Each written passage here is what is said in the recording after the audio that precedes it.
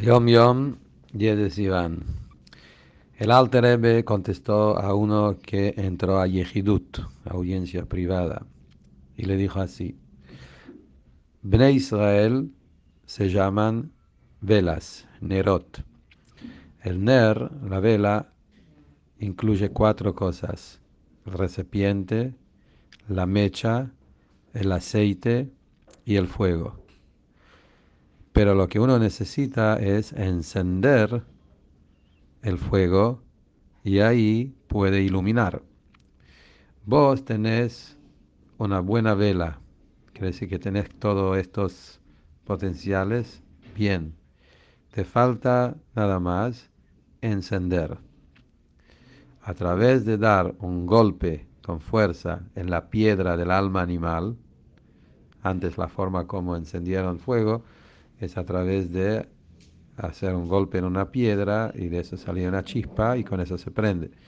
Entonces, el golpe en la piedra del alma animal, de ahí sale una chispa de fuego y con esa chispa se puede encender ese fuego divino de la Neshama. Este Yom Yom es en el calendario de la Yom Yom original, sale el primer día de Parashat Be'alotcha, donde ahí habla sobre la mitzvah de prender las velas de la menorá de Aarón Cohen. Entonces sabemos que la vela de la menorá, 7 candelabros, representa 7 niveles en Avodat Hashem del Yehudi.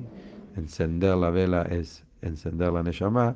Entonces acá explica que, sí, de que hay, por un lado, hay diferentes partes. Está el recipiente, la mecha, el aceite y el fuego, que son diferentes temas en Avodat Hashem. El cuerpo, el alma, el estudio, las buenas acciones.